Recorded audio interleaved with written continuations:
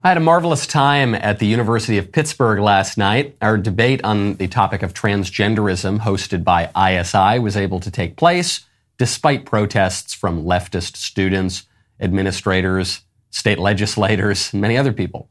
My debate partner, Professor Donald McCloskey, dropped out at the last minute, but we found an able substitute in Brad Palumbo. The moderator, my friend Leah Labresco-Sargent, raised excellent questions, and the room was filled to capacity. Given the countless obstacles put up to stop this debate, I thought it turned out great, and you can catch the whole thing on the ISI YouTube channel. But then I saw some coverage of the event from a left-wing Pitt student. The student wrote, quote, "Pitt protest of Michael Knowles remained peaceful." And as great as I think the whole thing came off, that's not exactly true. For those who weren't there, the leftist protesters set off explosives, they blocked the entrance, and they burned me in effigy. The attendees were forced to sit in the room for hours after the event because the rioters outside were so violent and threatening. But this is what conservatives have come to expect on campus. Conservatives who speak common sense are called violent, and the leftists who try to attack us are described as mostly peaceful. A sign, I'm sorry to say, of a mostly collapsed civil society. I'm Michael Knowles. This is The Michael Knowles Show.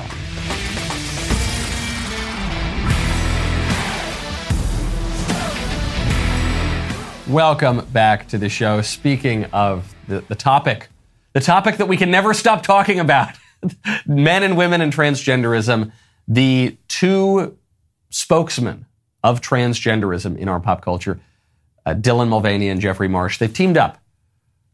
I haven't even watched this whole meeting of the minds. We will get to it, though. We will get to it later on in the show. First, though, speaking of attacks, another pro-life pregnancy center has been attacked. You may have heard about these attacks happening around the country. You certainly haven't heard about them in CNN or the New York Times or any of the establishment media. We've tried to cover it, though. There have been a lot of attacks by pro-abortion fanatics on pro-life pregnancy centers, on crisis pregnancy centers. So one in Bowling Green, Ohio, was spray painted with messages saying, "Fund abortion" and "Abort God." This was claimed by Jane's Revenge, which is one of these radical pro-abortion groups that keeps attacking the pro-life centers. So I mentioned this not even to call attention to another pro-life center being attacked. That's not exactly a man bites dog story. I'm sorry to say that's been happening pretty regularly. But the language here tells you what you need to know. Ultimately, this is an attack on God. And no matter how much the secularists want to say, no, it has nothing to do with religion, this has nothing to do with metaphysical reality, it's just about women controlling their bodies. It's not. It's always coming back to God. It's always coming back to good or evil. It's always coming back to doing the right thing or doing the wrong thing. What we're talking about here, once you get past all of the euphemisms, is you're talking about human sacrifice. You're talking about the mass sacrifice of babies. And the people who are really, really into that, I know the moderate, liberal, secularists will be shocked to hear this. The people who are really into the mass slaughter and sacrifice of babies, they tend to have some pretty specific, pretty dark spiritual ideas. And no one should be surprised when you find slogans like "Abort God" vandalized onto these pro-life pregnancy centers. No one should be surprised when there are self-described practicing witches and Satanists who are just always hanging around the Planned Parenthood clinics. So strange. All around the country, you always see these same kinds of people. How eccentric. What a coincidence. It's not a coincidence. It always comes back to these fundamental things. Now, speaking of pregnancy, this might be even crazier than the bizarre Satanist vandals. The FDA has just categorized pregnancy as an illness. So the FDA is rushing to give approval to an abortion drug, Mifeprex. And in order to get the approval for Mifeprex, the FDA had to argue that the drug treats a life-threatening illness so they could fast-track the approval, in the same way that they fast-track the approval for drugs that treat cancer and HIV. What's the life-threatening illness here? According to the FDA, it's pregnancy. It's life. It's just not an illness. It's not, it's the center of society. It's the center of human life. It's a wonderful thing. It's not a sickness. There was a South Park joke on this. I remember it years ago. I can't remember the exact episode, but Mr. Garrison, the teacher, is teaching sex ed to the kids, and he's telling them all about various STDs. He says, and the worst, most dangerous STD of all is called pregnancy. And that was a joke, and now that joke has become policy at the FDA, because all of the things that were jokes 20, 30 years ago on The Simpsons, on South Park, on Family Guy, all those jokes are now just the society we're living in. Our society has become the joke, which would be funny if it weren't so sad, if we didn't view life and procreation and the next generation of our families and countrymen as a disease to be avoided and treated with the life-saving drug that ends life, with a life-saving drug, quote unquote, that kills people. Now, speaking of unaccountable agencies and sex, the United Nations has made a troubling statement. This is the International Commission of Jurists, with an assist from UNAIDS and the Office of the United Nations High Commissioner for Human Rights. They've said, quote, sexual conduct involving persons below the domestically prescribed minimum age of consent to sex may be consensual in fact, if not in law. Now, to translate all of that gobbledygook, what they're saying is maybe it's okay to have sex with kids. That's what that means. This is from a report titled The 8 March Principles for a Human Rights-Based Approach to Criminal Law Proscribing Conduct Associated with Sex, Reproduction, Drug Use, HIV, Homelessness, and Poverty. I think of Orrin McIntyre, the commentator who's come on this show before, who has a meme that has gone viral. And it's a meme, speaking of The Simpsons, of a bus driver on The Simpsons saying, don't make me tap the sign. And the sign is just a tweet from Mr. McIntyre saying, it's not complicated, they just want to diddle kids. And I don't think that that's all of what the sexual revolution is about, but going way, way back, going back to the 1960s, going back to those weird essays by Bernie Sanders in the Vermont Freeman, in which he's writing about how awful it is that we don't sexualize children, and going back to the bizarre sexual revolutions of even a little before the 1960s, even back to the days of the leftist intellectual Wilhelm Reich, the idea of orgones as being the essence of life, and the way to cure poverty and cancer and war is to just have a lot of orgasms. I'm not making that up. The way that the libs keep constantly trying to sexualize kids in the schools, in the libraries, expose them to drag queens. There's a highly ideological component about it, but also Mr. McIntyre might happen to be right. So what does this explain about our politics? Get to that in 1 second. First, though, we got to restore a little bit of balance. You got to restore the balance of nature. Right now, go to balanceofnature.com, use promo code Knowles. Living a healthy lifestyle is not always easy, especially when you are always on the go. You need simple, manageable routines to make sure you're getting the proper nutrition every day, which is why I'm a huge fan of Balance of Nature. Balance of Nature fruits and veggies are a great way to make sure you're getting essential nutritional ingredients every single day. Their capsules are packed with 100% whole food that you can take at any time. Balance of Nature uses a cold vacuum process that preserves the natural phytonutrients in whole fruits and vegetables and encapsulates them for easy consumption. Balance of Nature sent a bunch of their products down to the studio for our team to try. My only complaint is that these hyenas, these absolute jackals, just pull it apart before I even get to get my hands on them. But that's a problem with my colleagues, not with Balance of Nature, okay? You go to balanceofnature.com, use promo code Knowles, get 35% off your first order as a preferred customer.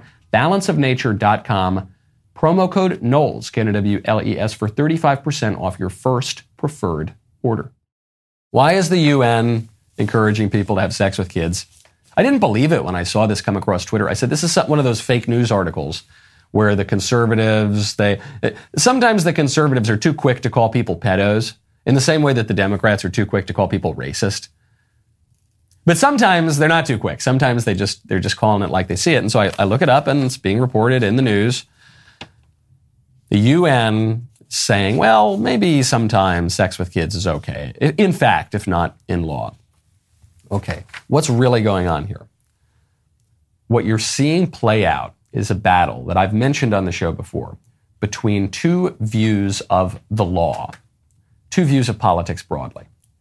The traditional conservative view is that mankind is a unity of body and soul, of course, but our defining feature is intellect and will. We have an intellect such that we can reason about things. We can come to certain true conclusions. We can ascertain objective truth.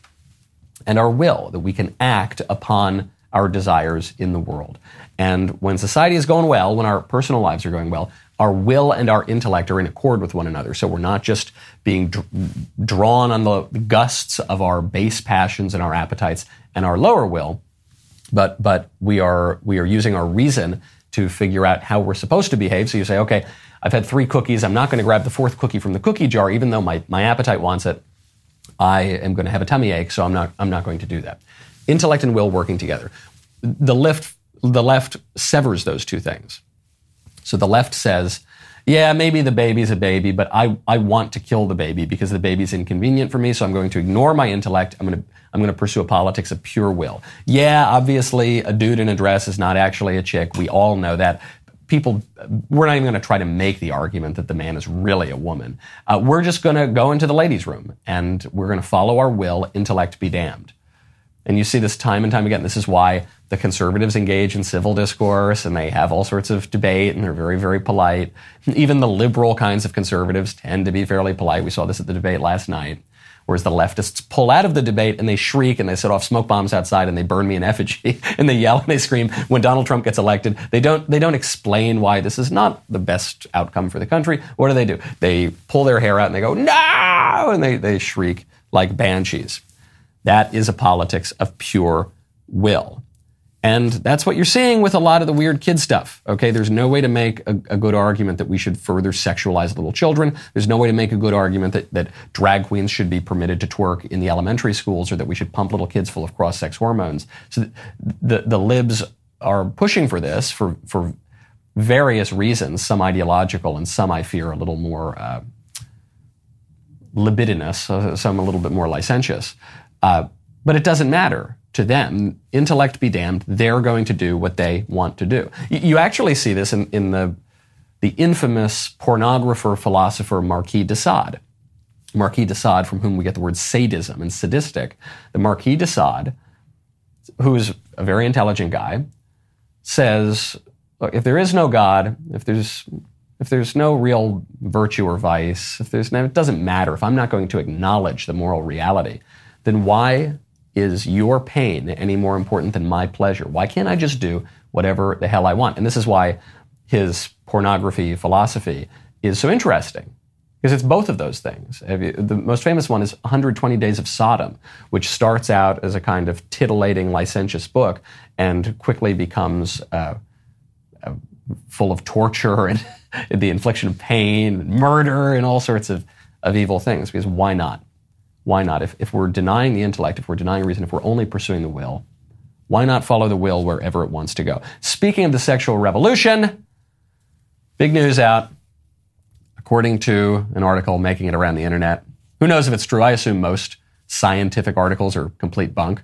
Dr. Fauci really diminished my respect for the science. But according to this news report, male contraception could be getting closer and closer thanks to a new genetic discovery. It's been a long road, but new findings could bring us one step closer to an elusive birth control pill for men. My question, in what world is this good? What is good about this? We've got a dying population. We've got plummeting rates of marriage. We have a hookup culture that is so perverse that it spurred a Me Too movement because we no longer know how to speak about sexual propriety, and so everything has to be either totally wonderful hunky-dory or rape. That's how confused people are now about sex. Abortion is prevalent. Women are being left high and dry. In what world is this good?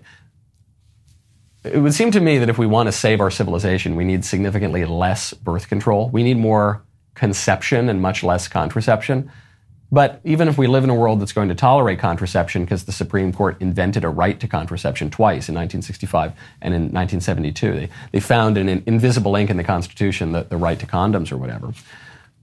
As contraception exists today, women can take a pill, they can put a patch on, it pumps them full of hormones, probably not great in the long run, but they can do that. They're in control here. Or people can use condoms. In what world is this good to not only introduce a new type of contraception, but have that contraception be totally within the domain of men? So men have the power now over contraception. Wouldn't that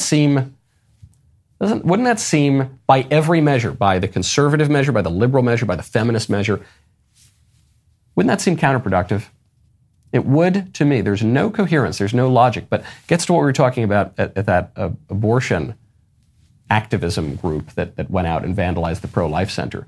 These things don't have to make sense. Gets to what we're talking about with the intellect. These things don't have to make sense. The left has a goal in mind, and they will pursue that goal, and they'll change the arguments all the way. The left wants to destroy marriage, and so they're going to destroy marriage by making an argument for gay rights. And they're going to say, well, there's two sexes and people are born this way and your sexual orientation is totally immutable. And so we've got to redefine marriage to include same-sex unions, monogamous unions. Okay. But also everything about sex is fluid and men and women don't really exist and transgenderism is true. And that's the reason we've got to attack marriage. So, hold on, weren't you just making this other argument? Yeah, whatever, who cares? We've got to upend traditional norms of society because women are so important that we're going to have a feminist culture. But actually, no, now we're going to go into a gender thing and we're going to deny that women exist. We're going to rewrite all the civil rights laws and protections for women. But yeah, whatever. The result's going to be the same, which is we're going to upend our traditional culture. Doing the same thing here. Now, speaking of that revolution, Florida Governor Ron DeSantis is being protested by lots of shrieking leftists. I think you're seeing a theme here, and some of the phrases they're yelling are, "We say gay," and "DC don't like fascists."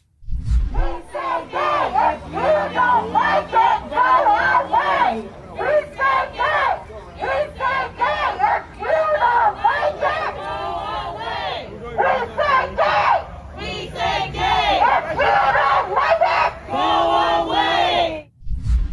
Okay, nothing particularly interesting about this demonstration. We've heard this a zillion times before. Last night, when we were trying to begin our debate at Pitt, a handful of students stood up, the ones who made it into the venue, stood up and just started screaming, "Trans lives matter! Trans lives matter!" And these people only know like 14 words or something. So they just, it's maybe, let's see, 14 words would be like 2 or 3 phrases. That's not fair. Maybe they've got 3 or 4 phrases. Let's bump it up to 21, 22 words, but that's it.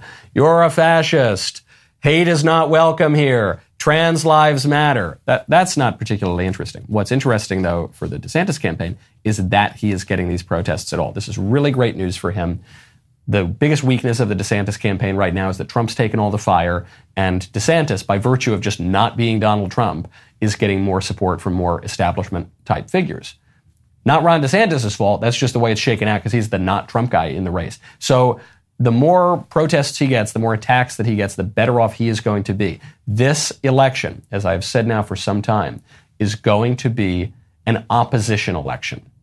We are going to judge the candidates by their enemies. When Donald Trump launches his re-election bid by saying, "I am your retribution," that tells you what the tone of this campaign is going to be. And fair enough, these are the people who are vandalizing the pro-life centers, who are setting off explosives and burning conservatives in effigy simply for having a debate over the role of the law when it comes to transgenderism. These are the people who burned our country down for 8 months during the BLM riots. These are the people who locked our country down and kept pushing to keep our country locked down. This is a politics that is increasingly unreasonable. And so we're not going to have a positive edifying, productive campaign about how we can build upon some of and meet in the middle and take the best points from the other side. No, this is an opposition campaign. The libs have completely lost it. They're burning the country down. Whoever the libs hate the most, that's going to be my guy. That's going to be a good sign that that's the right candidate. Now, speaking of death, we're all going to die someday. You're going to die sooner than you think. It's why you got to check out Epic Will. Right now, go to epicwill.com/Knowles. There are certain things in life you can do to protect your family. You get life insurance, you save for a rainy day fund, and you write a will. Epic Will is not for people who are already wealthy with a massive estate. Those people need an attorney. Epic Will is for people who are building their estate. It's for people who are just getting started. Epic Will provides a simple and secure platform to create a legally binding will in minutes. Their user-friendly interface allows you to easily customize your will and ensure that your assets are distributed according to your wishes. Unlike traditional law firms that charge high fees for will drafting, Epic Will's services are affordable and transparent with no hidden costs or surprises. All you need to do is fill out their step-by-step form. They will help you create your last will and testament, living will, healthcare, and financial power of attorney in as little as 5 minutes and for just $119. Having a will can ensure that your wishes are carried out after you die. May provide peace of mind for both you and your loved ones. Do the responsible thing. Take care of your money and your stuff. Most importantly, your kids. Go to epicwill.com/Knowles to save 10% on Epic Will's complete will package. epicwill.com/Knowles. Speaking of politicians and re-election, George Santos, one of the more eccentric Republicans out there, George Santos, who lied about his educational background and his professional background and may have been indicted in Brazil, and he's got a lot of, maybe lied about his sexual identity and maybe his religion. I don't know, whatever. He actually, the religion point in George Santos's defense has been misinterpreted by the media because George Santos said that he is Jewish, which is a little bit of a joke, saying he's ethnically Jewish but not practicing Jew. And so whether or not he is actually ethnically Jewish, that is a real concept. There are plenty of things to attack George Santos for, but that line is not one of them. Well, George Santos, despite all of these setbacks, he is running for re-election. According to entrepreneur Josh Eisen, who is a top Santos donor, said many of us Americans are willing to accept all sorts of resurrection. Perhaps Representative George Santos will be another. So even with all of this crazy stuff that came out about Santos, some people are still backing him. And then the Democrats are looking at us and they're saying, look at you awful conservatives. You have no principles at all. You have no standards whatsoever. How can you defend this guy? My question is, what's the alternative? Do you have an alternative guy who's going to win that district in New York and help preserve the Republicans' razor-thin majority in the House? Do you have somebody else? Do you have proof that George Santos is significantly more disreputable than many other members of Congress and the Senate, disproportionately Democrats? He lied about his background. Did he lie about being a Native American when he was the whitest person in the world to get a job on the Harvard faculty? Did he lie for his whole career about that? No, he didn't. Did he lie about his educational background? Did he lie about, well, pretty much everything when we're talking about Joe Biden? Did he do that? Did he, he's sexually a bit odd? Really? Okay, compare that to any Democrat these days. Did he go twerk in elementary schools and libraries? Because that's the new standard I'm seeing set by the left. What's the alternative? We're supposed to say, no, you're a dishonest politician. So we're going to kick you out and install another dishonest Democrat who's going to vote for killing babies and giving away America's political rights and opening up the border. And no, I don't think so. What's the alternative? Show me the alternative. I don't see it. Speaking of celebrities, Shaq has an important message for everybody, especially for people in the media, and that is don't call him a celebrity. I really love this story. I meant to get to it a couple days ago. Glad we can get to it now. Shaq is a very, very famous figure in sports, in media, in commentary. And Shaq just told People magazine that he doesn't want to be a celebrity because celebrities are rude to people and obnoxious. Said, I denounced myself for being a celebrity 30 years ago because a lot of celebrities are a-holes. I don't want to be in that category. I'd rather demote myself to just being a regular person before you call me a celebrity and put me in the category of those jerk-offs. I think I can say that on the air, right? That seems relatively wholesome by our modern cultural standards. I don't like to work with celebrities because celebrities are crazy, so I just like to work with people. And he says, celebrities are crazy. They really are. Don't call me that anymore. These people are out of their freaking mind with how they treat people, what they do, what they say. That's never been me. I never want to be looked at like that. So some people are going to look at this and say, oh, that's just false humility from Shaq. You're obviously a celebrity. You're super rich. You're super famous. He's not saying that he's not rich and famous. He's just rightly observing that celebrities often have all sorts of problems and look ridiculous. So when he says, oh, don't call me a celebrity, I just want to be a regular person, he's not even saying that for you or for me or for anybody else. He's calling for that as a matter of self-preservation. And you see this throughout the ages. People get really dazzled by celebrity. People can become starstruck. But think about celebrities of ages past. Celebrity fades in a second. People who were super famous, admired, all we could talk about even 5-10 years ago, they're forgotten. And then they become washed up. They become a punchline. And very often they're self-obsessed. Very often they are rude to people. Very often they are crazy. It's not even totally their fault. Celebrity is a weird thing. If you've ever known a famous person, and having lived in LA and being around politics, I've met a disproportionate number of famous people. They can go crazy. It's a very strange thing to have everybody admire you at once and come up to you and recognize you and treat you well and pick up the tab. That if you don't protect yourself, that can really warp your mind and your perception. And some of the famous people I've known have protected themselves better than others against it. So what Shaq is saying is, no, ultimately, celebrity doesn't mean anything. It's an illusion. And it's a deception. Don't fall for it. And it's so true. And it's a lesson for all of us in this age, because we're in an age where everybody can have their 15 minutes of fame because anybody can go viral on TikTok. And so it's a lesson for us. We've democratized celebrity now. And the success of this world can be very damaging to people's souls. It's a great bit of self-help from Shaq. That is not false modesty. I think that is looking at the world with a steely eye.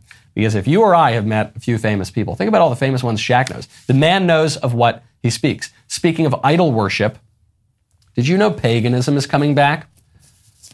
Good piece here in Commentary Magazine on the return of paganism.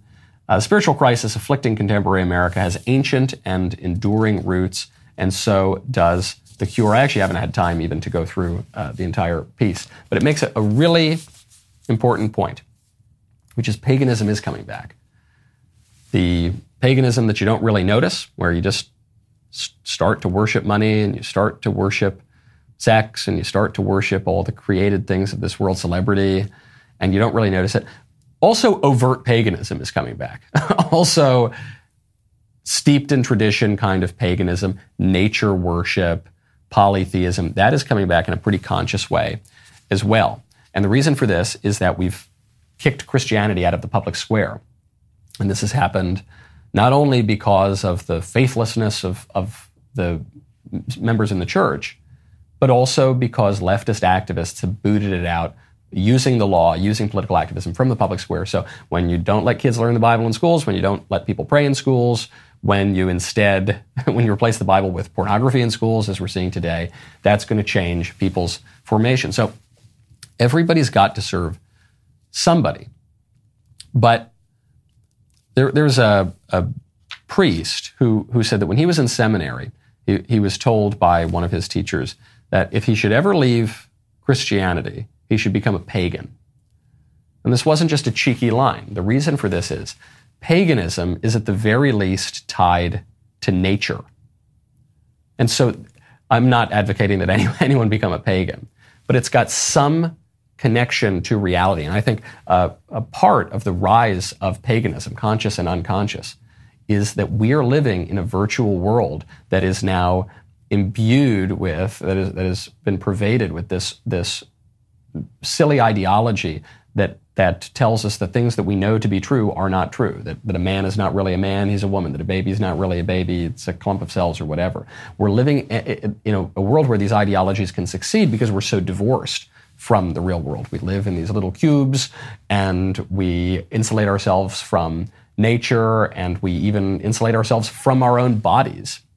We can alienate ourselves from our own bodies through virtual reality, through social media, through the internet. And so there is an appeal, I think, to get back to something tangible, something old, something sturdy. Now, ultimately, that won't be enduring, because even the physical world, even nature, will pass away. It seems a lot sturdier than the fantasy virtual world that many people are living in now. But even this created world will pass away. So when you are looking for something, when you're trying to fill the God-shaped hole in your heart, when you recognize that everybody's got to serve somebody, you've got to go past that. Follow that desire that has led you to the kind of new paganism that's cropping up everywhere, but take it to the place that is enduring. Take it to the source that is outside of this finite world. Take it to him who will not pass away.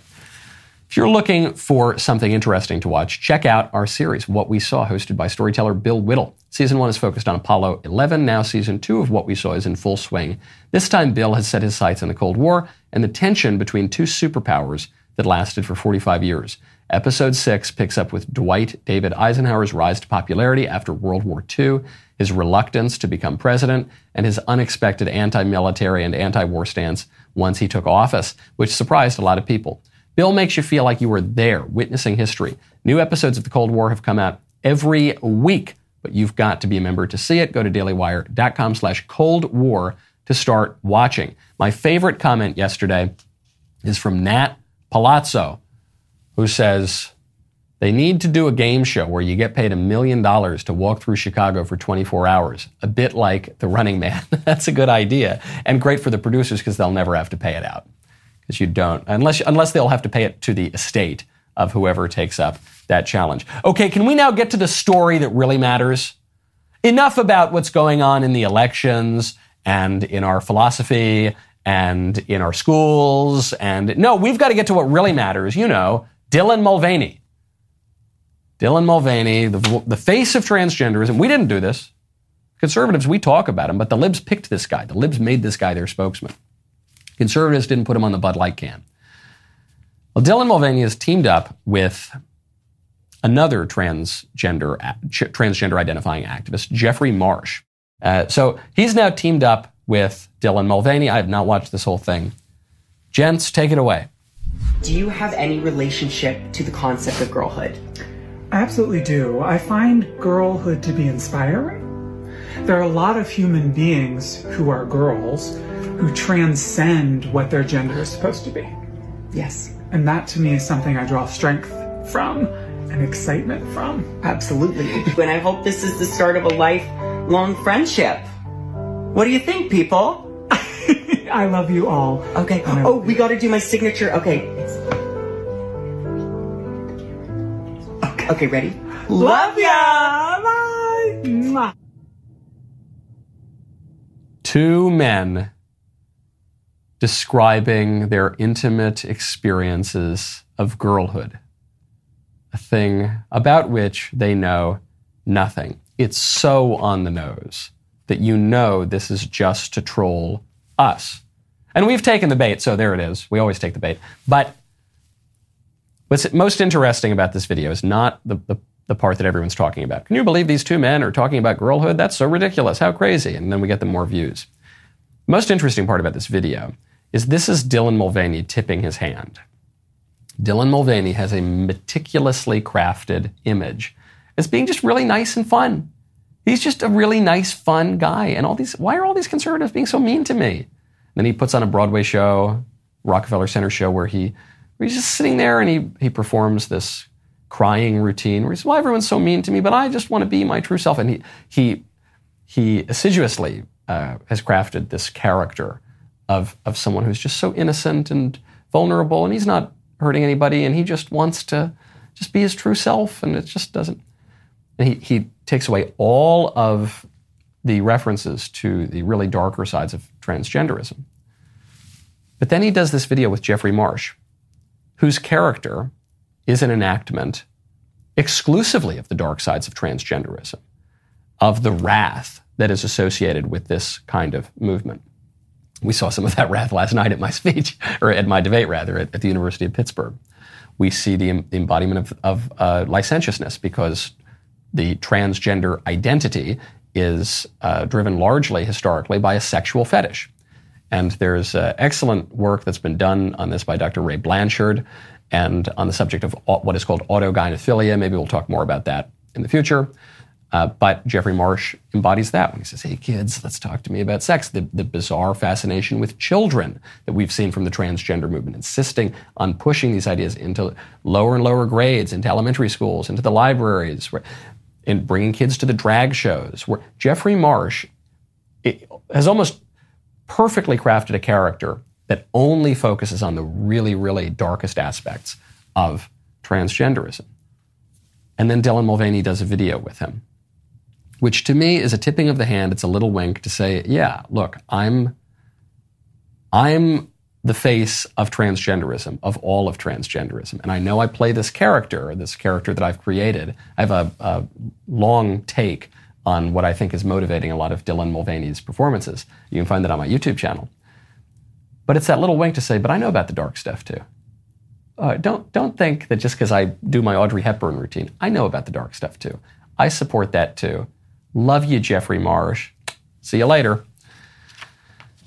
Now, we need a palate cleanser. I need a palate cleanser for Jeffrey Marsh and Dylan Mulvaney. So let's turn away from two men who are wreaking a lot of havoc and damage in our culture.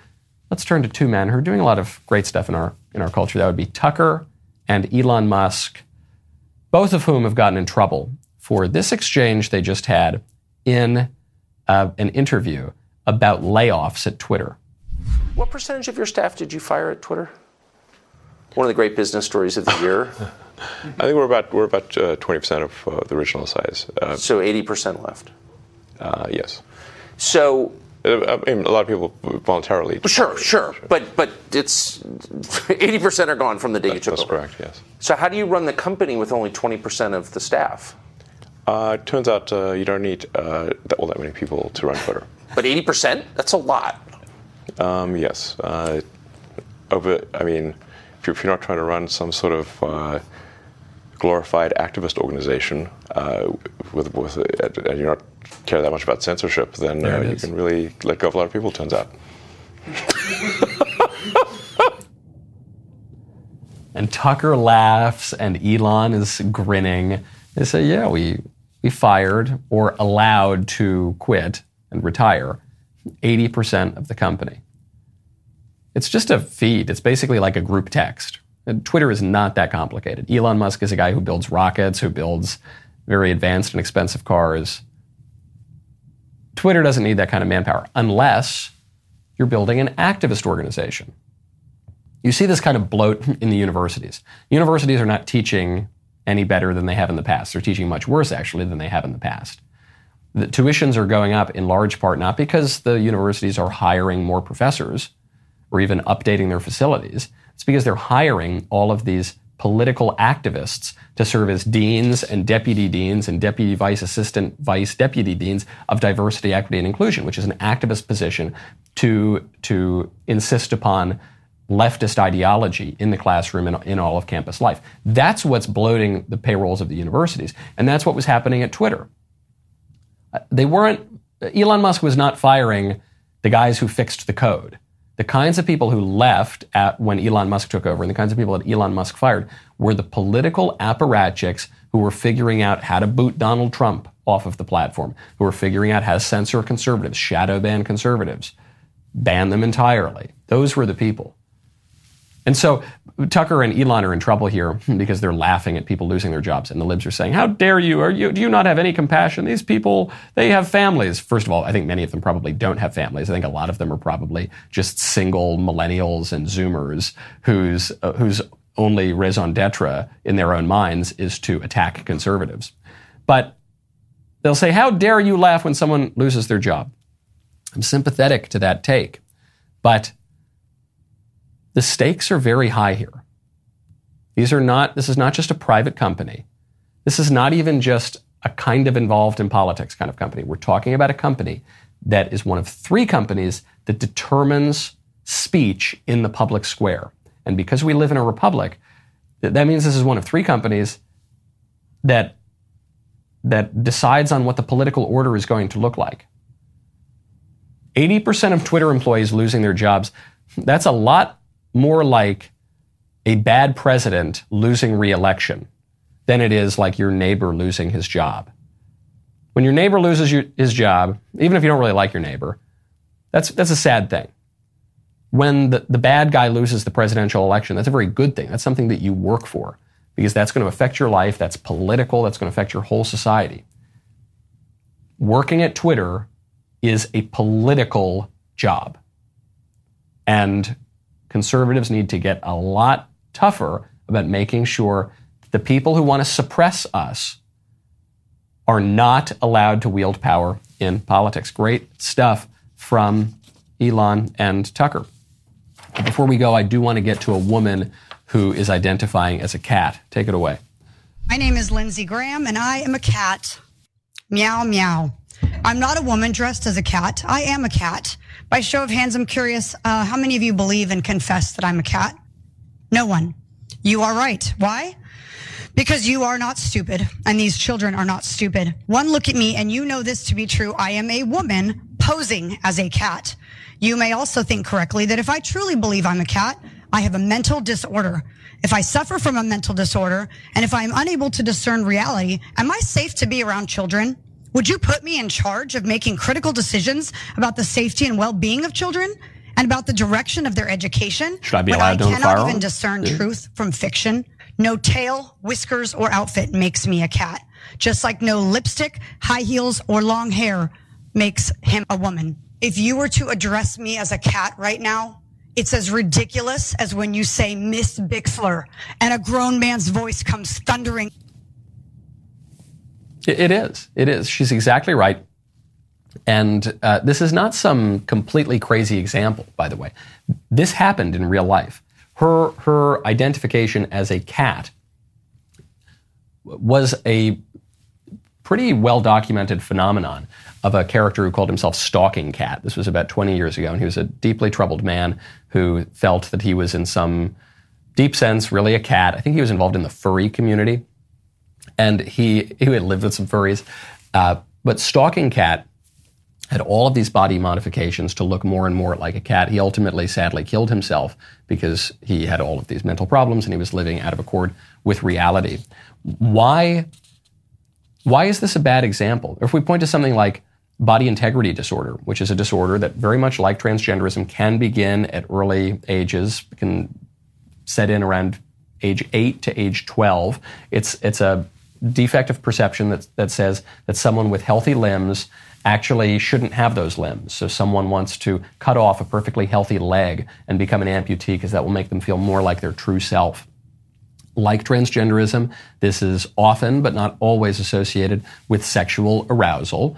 And like transgenderism, this is an expression of someone's subjective identity that is not tied to reality. Like transgenderism, there are some studies that say that actually the brains of people with this disorder are a little bit different than people who don't have this. It's almost a one-to-one analogy. Do we think that a doctor should cut off the healthy leg of someone who has this failure of perception? No, of course not. Do we think that that woman is a cat? No, of course not. Do we think that Stalking Cat was a cat? No, of course not. Do we think that it's good for any of these people to pretend that they are amputees or to pretend that they are cats and to change their body to go in accord with that? No, nobody really believes that. It's a very good analogy that the libs don't want us to look at. They say, that's ridiculous. It's not ridiculous. It's happened. And there is a much broader application of this principle in society today. That's called transgenderism. Why is that woman not a cat, but Dylan Mulvaney is a woman? Doesn't make sense. Okay, it's Woke Wednesday. Is it, or is it Woke Thursday? What day is it, Mr. Davies? Wednesday. It is Wednesday? What a week, man. It's Woke Wednesday. We've got a woke TikTok. This week just keeps on coming. This will be an explanation of why we should pump little kids full of hormones. Thank you to Mr. Davies. The rest of the show continues now. Go to dailywire.com/Knowles. Use code Knowles at checkout for 2 months free on all annual plans.